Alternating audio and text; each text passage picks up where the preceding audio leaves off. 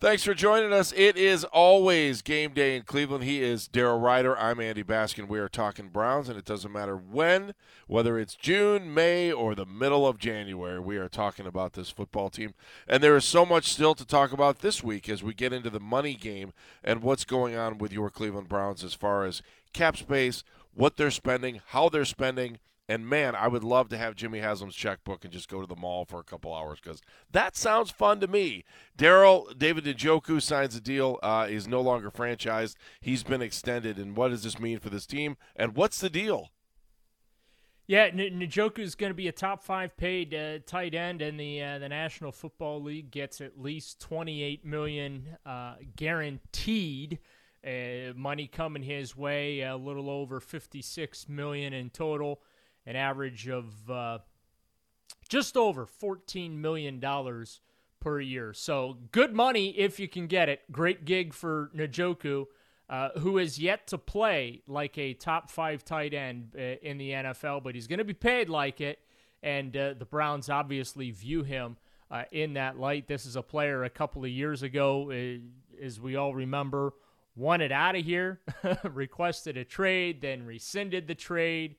Ultimately ended up getting franchised this year after they failed to come to terms, and then they go ahead and they get this contract extension done. But you're 100% right. Would love to have Jimmy Haslam's checkbook. Not sure how much is left in the bank account because he's been writing a lot of checks involving a lot of dollars and a lot of zeros this offseason. But add David Njoku to the list of players who got paid by the Cleveland Browns this offseason.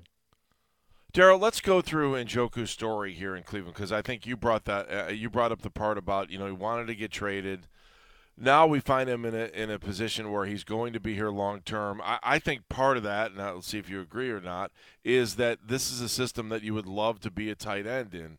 Kevin Stefanski loves utilizing the tight end. There's no question about it. How many times do we see the 3 tight end situation? I do wonder, though, with Deshaun Watson coming into the fold, if the tight end's role will be what it is. And you also have 2 quality, unbelievable running backs. And, and I wonder how much of this is timing for David Njoku because Kevin Stefanski is the head coach, because Kevin relies on the tight end so much.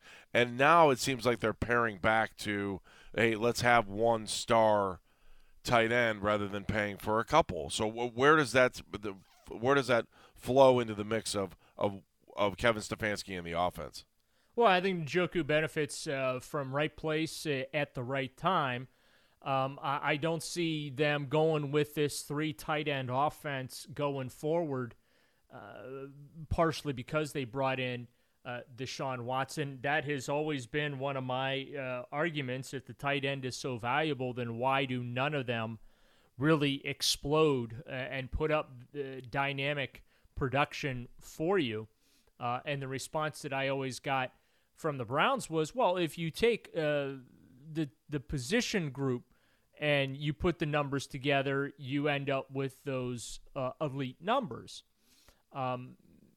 They've got to use Njoku now, right? I mean, if they're going to pay him this kind of money, which it's not my money. I'm not going to sit here and tell fans this is a bad deal for the Cleveland Browns or it's a good deal. I think ultimately if he does what they are projecting him, because that's what this contract's about, Andy, is this pure projection on the part of the Cleveland Browns. And the hope is, similar to the Myles Garrett contract extension that he got a couple of years ago, 5 years, $125 million.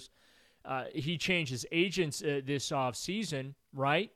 And he'll be entering the first year of this new extension. So does that mean that Myles Garrett's going to be looking for a restructure here rather soon and more money? I don't know. But I do find it curious that Garrett changed agents this offseason, and he's going into just year 1 of that extension, which will be this year. But, when that contract was signed, at the time, it was a record deal for a defender. And then a couple of weeks later, that got wiped out and superseded, which is often the case in the NFL. And I think that that's obviously going to happen with Njoku here. down the road, if he does what the team projects him to, we're going to look at this contract as a bargain. The other part of this, too, is the salary cap is expected to blow up. So I know a lot of fans are living in the fear of, how the Browns cap all of a sudden is going to become very, very tight. Right now, not an issue. They have plenty of room and salary cap space to burn, and this particular contract should do very little to impact that. But as we go forward here, we get into 2024, 2025, 2026, things potentially could get tight. But as I often remind fans, the salary cap is a myth. It's like fairy dust in the wind. And if you got a good capologist, you can always manipulate that. But, yeah, to me, this contract is all about a projection about where they expect him to be. 148 total catches for just under 1,800 yards and 15 touchdowns over 5 seasons with the Browns. Those numbers don't jump off the page. But when you watch what he has the ability to do physically for you, and that is dominate in the red zone, this contract makes total sense. Now it's on Kevin Stefanski to use him in those key situations. I think sometimes we forget that David Njoku was, just 19 years old when he was drafted, and that we'd hoped that he would emerge, but we did know my expectations for him were decent, but not through the roof when he first came into the league. And I remember having this conversation with Bernie Kosar about how excited he was about David Njoku coming up from Miami and understanding, the system that obviously Bernie had grown up in, and watching him and how much attention he had paid to the Hurricanes and where we are to bring Njoku in, and then to watch him, kind of not be what I don't know. Do I want him to be Travis Kelce? Do you want him to be George Kittle? What should the realistic expectations be moving forward? And the Browns, with this contract, to me, put him in the same light or near those guys as having expectations of being a top 5, top 10, Daryl, tight end in the league. What should the expectation be moving forward? Yeah, I mean, if they're going to pay him in that fashion, then I think it's fair for those expectations to be in that ballpark as well. And again, they are, I think, making a projection, not only a financial projection here, Andy, but with Njoku himself. His most productive season came in year 2, the 2018 season. He had 56 catches for just under 640 yards. He's caught 4 touchdowns, his career high in a season 3 times. Did that as a rookie, followed it up his sophomore year, and then, of course, this past season as well. He averages around 11 yards per reception.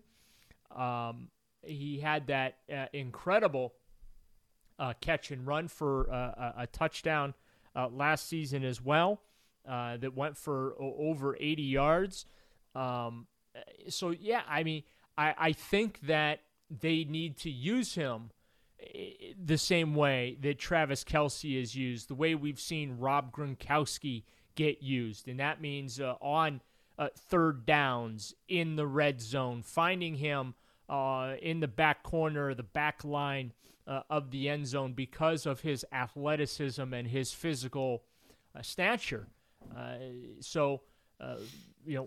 Fans will look at just his production numbers and they'll roll their eyes and say, yeah, he's not an elite player at his position. And from a production standpoint, absolutely. I mean, there's no evidence to argue against that when you look at his numbers. But my counter argument is, well, it's not like he's gotten a whole lot of opportunities as well.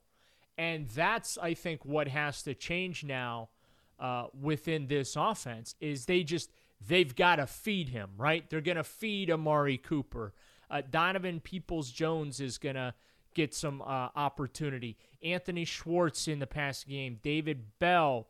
Those are basically going to be your 4 or 5 guys getting the top touches in your passing game. And then, we haven't even talked about using the running backs in the passing game just yet. So there are now a lot of options here for Deshaun Watson. And I also think that you're now finding out why Andrew Berry didn't go out and get another veteran to play receiver, because they have now committed to Njoku and has signaled that this guy is now a cornerstone piece to our offense going forward.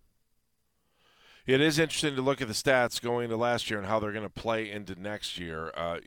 If Amari Cooper takes over the Jarvis Landry spot, or you hope that he takes over more than that. Jarvis Landry had 52 receptions last year. Your next two leaders in receptions are Austin Hooper and David Njoku from last year. So you're 2 and you're 3 as far as receptions or tight ends last year, and not wide.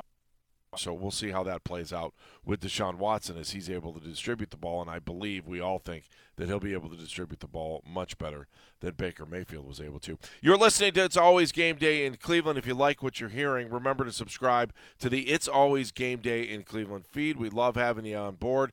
When we come back, I talked about the checkbook when the show opened. Man, how can the Browns continue to spend? And what kind of results do those mean? What are they buying with that cash in the checkbook? All right, more of this. It's Always Game Day in Cleveland coming up.